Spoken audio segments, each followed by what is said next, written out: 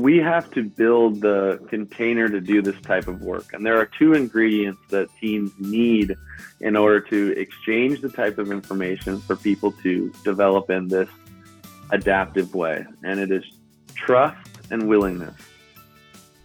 Hey, welcome to My Company Story. I'm your host, Don Burge. My Company Story is a podcast where I get to interview some of the most interesting business owners and CEOs about the challenges that they've faced and how they've overcome them. Enjoy the show. Hi, I'm here with Logan Gelbrich. Logan is the CEO of Deuce Gym. Logan, welcome to My Company Story. It's a pleasure to be here. Thank you for having me.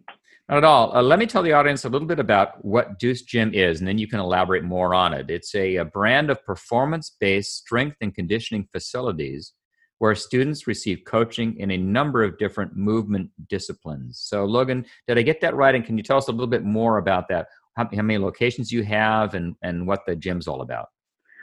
Yeah, that's exactly it. Right now we have 3 locations, and the simplest way to say it is we're a gym. I don't want to get too much ego about that. We're a gym. We're a place for people to come get fit. Now, how that looks is it's really about a coaching relationship. So people are enrolling in what feels more like a greater level of accountability than just a gym where you would pop in with your headphones on and kind of do your own routine and leave.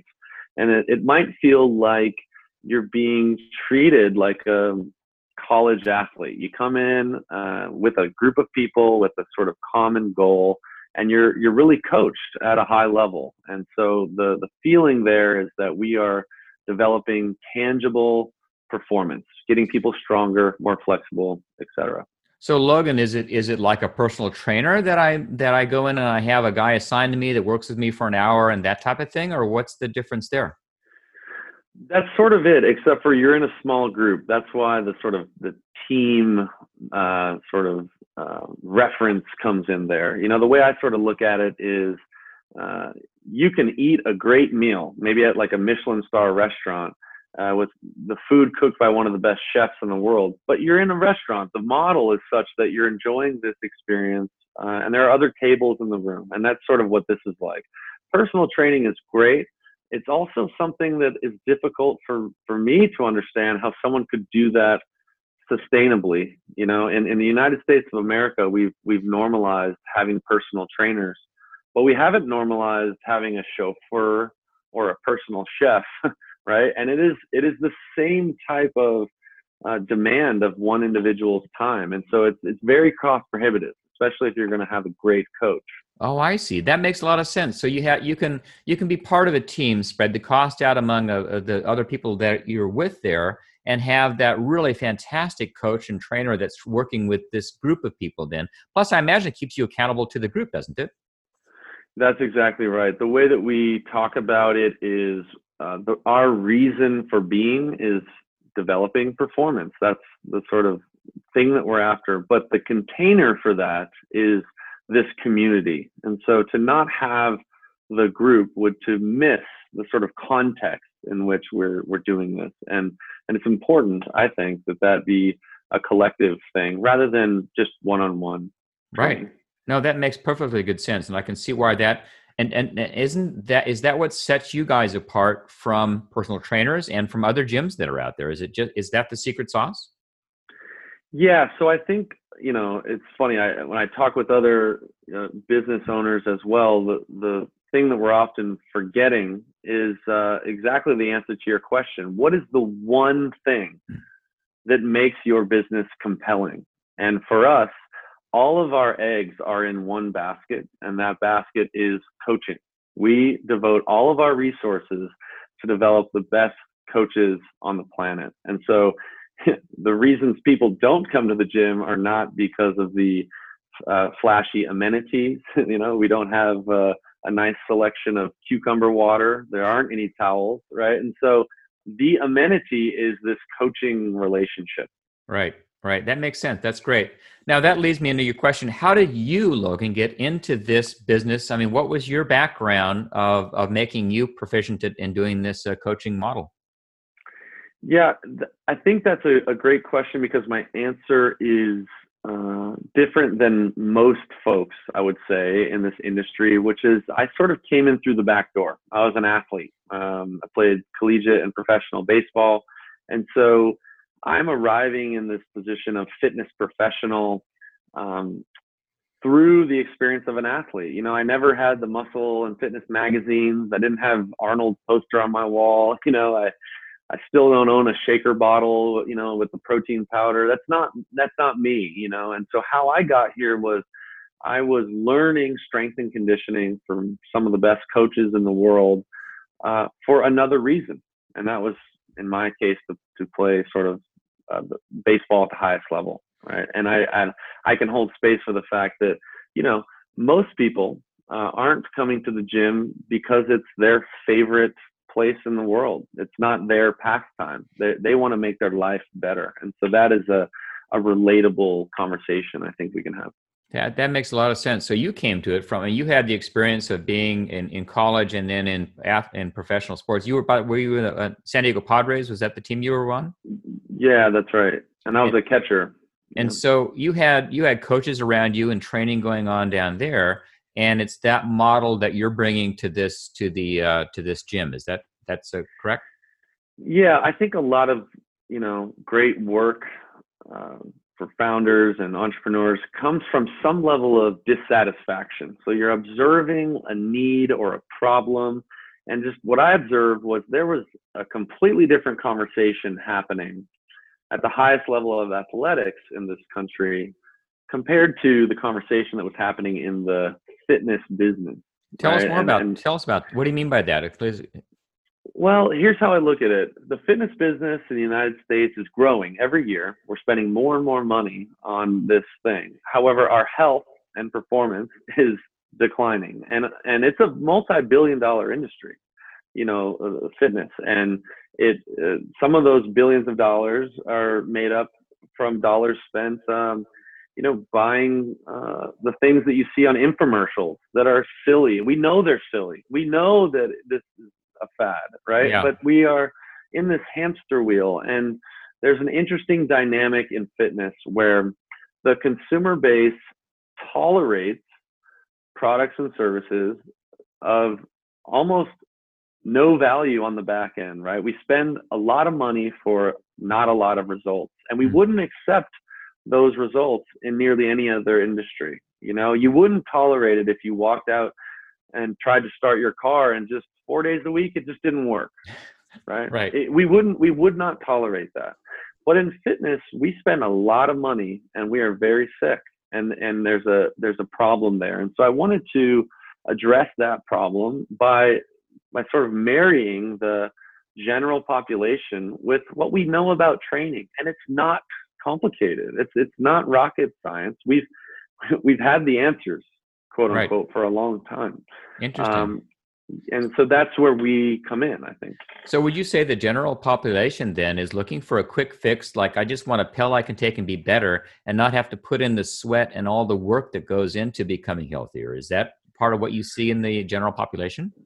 Yeah, I often look at things from a system level, and I see a system that is set up for a lack of accountability and failure. And what it's looking like in the fitness industry specifically is, the only thing that I think many consumers want more than to be fit and healthy is to be relinquished of the responsibility for being fit and healthy. And if I can pay you, let's say you're a fitness authority who will tell me, hey, this is really complicated and it's hard, and you know what, we don't always get it right, but for a low price of X dollars a month, you can work with me, and I'm going to let you off the hook, because no one can blame you, because you're here, you have a trainer, you're trying, you bought this thing, you're drinking this shake, you're doing your best, right? But no one's ultimately being accountable to that, right? If you pay $100, $200, $50 a month to do fitness, it should work, period. Right. That's not too much to ask, I think. Right. And so in a weird way, this industry can, I don't want to sound so doom and gloom, but it can prop up the leaders and figureheads who will let people off the hook, Yep. you Yep. know? And, Fascinating. and, and it's a really fascinating trap, you know, we call these like self-sealing traps. The characteristics of the industry are sort of perpetuating this thing where no one's getting what they want. Right. Right. It's really Interesting. bizarre. So Yeah. you saw a need in that and went in and filled that need. Now let's shift a little bit now and talk about you as the entrepreneur, not as the professional baseball player and catcher, but as an entrepreneur. You made the shift and decided there's a need out there. I know this. I know what works, and I'm going to bring that to the general population. Tell us a little bit, if you can, about the secret weapon the company culture could have around that then, or what's your company culture and what does that look like now? You know, baseball taught me a lot. And I think this is not a baseball conversation. It's not a gym conversation. I think this is a developmental conversation. And when it comes to development in anything, it looks like an iterative process, right? You make an attempt to do something excellent, and it usually looks like you don't quite get it right. That's what it looks like when you swing a bat and it doesn't go the way you wanted. It looks like when you launch a company and it doesn't go the way that you wanted. We are all doing this process of trying to meet a vision, and it's how well you use the margin or the gap between the result that you got and the result that you intended to get. It's how well you use that information that informs your next effort, your next quarter, your next business meeting, your next swing, right? And so our secret weapon, and the secret weapon that I think any company leader out there can sort of hear from me, is how interested are you in negative feedback, what we call disconfirming information. It's how curious you are about how you can get better, which will sort of pave the way for your development, right? And that is a vulnerable effort. It's a difficult thing to do. So for us, how that's, to bring this into 2 feet on the ground, is we're a culture that is extremely interested in negative feedback. We've created a culture where it is comfortable, celebrated, sexy to exchange the type of information that will make us better. Mm-hmm. And so what it looks like is employees to employees, a subordinate to a boss. These conversations are hungry and rich for the feedback that will help us improve. And so people aren't searching for, the classic compliment, critique, compliment sandwich, right? The language around here is rich in learning. And we notice that the best teams in the world exchange this type of information. Pick your favorite sports team. How they speak to each other in the locker room does not sound like a lot of the low performance, let's call it water cooler talk that we see in, call it a classic corporate America environment, right? Where in order for me to tell you that I need something a little bit better by Monday, I have to compliment your shirt. I've got to tell you, it's great to see you. How are the kids? That's not how Tom Brady talks to his receivers. Right. And there's something to learn from that. Yeah. Right? Yeah. Interesting. What do you do to bring that in as the leader of the organization? I mean, you are running this company of a bunch of people working for you and stakeholders. What's the misunderstanding about leadership that's out there in the world, and what do you do about it personally to become that better leader of that team? So the classic misunderstanding is that all of our problems are technical. Okay, what I mean by a technical problem, I'm sort of paraphrasing the work of a guy called Ron Heifetz from Harvard at this point. He has this view that there are 2 types of challenges: technical challenges and adaptive challenges. If you believe that all of the leadership challenges in your company are technical, meaning that they will be solved with more information, then we're going to be led astray.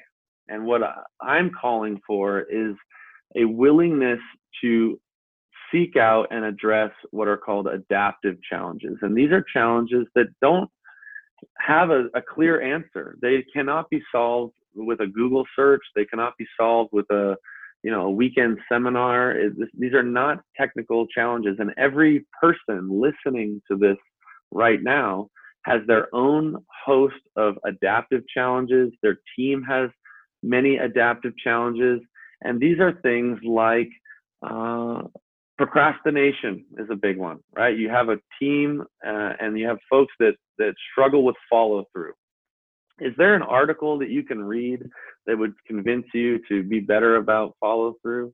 If I had a printout of a bunch of peer reviewed studies to explain the benefits of following through, would that change? These folks already know that it would be better if they were better on follow through.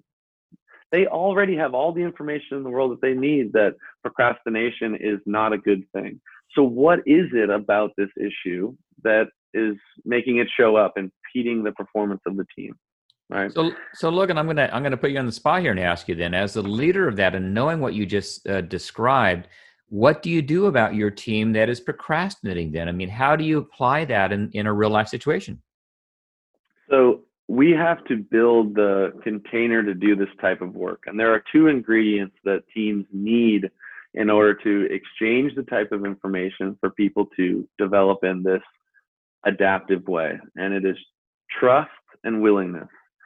Okay, if you have a mechanism, and most of the best teams in the world do, to develop or filter for increased levels of trust and willingness, then you can do the work that would allow people to go to their edge, right? Where it is that they fail, where it is that they are uncomfortable.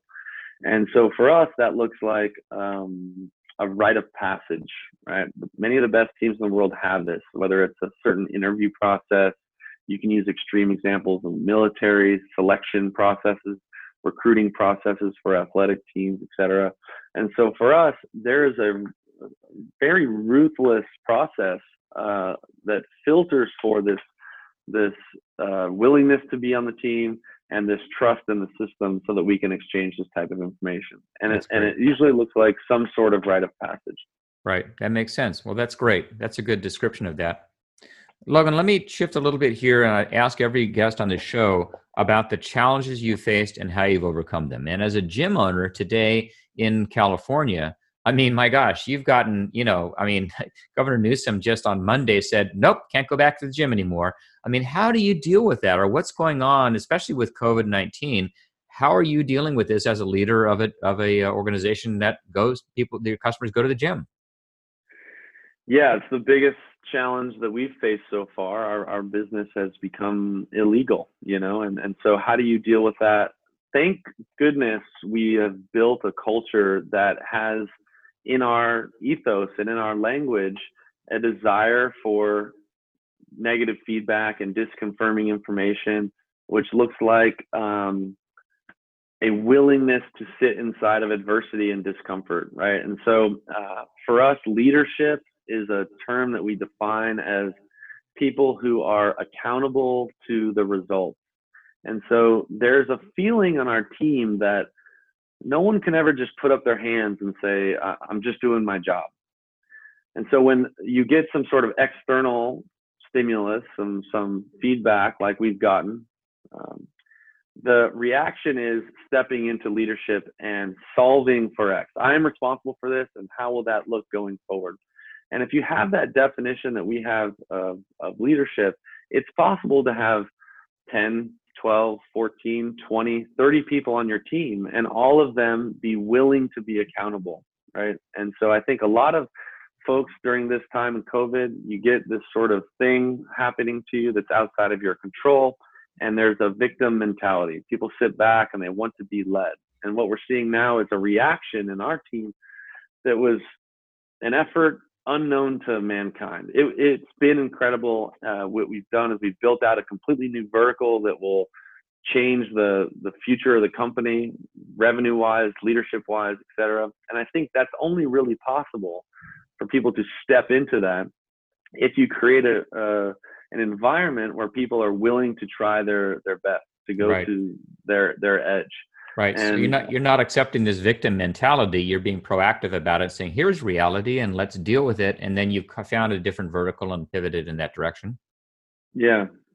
And if if you don't have that in the good times, right, when times are going okay, it's nearly impossible to turn it on in times of failure or times of adversity. And in our language, there's a separation between result orientation and process orientation. I mean, many people listening to this can maybe empathize with this understanding that if it's a good quarter or a good year profitability wise, everything's peachy, everything's fine.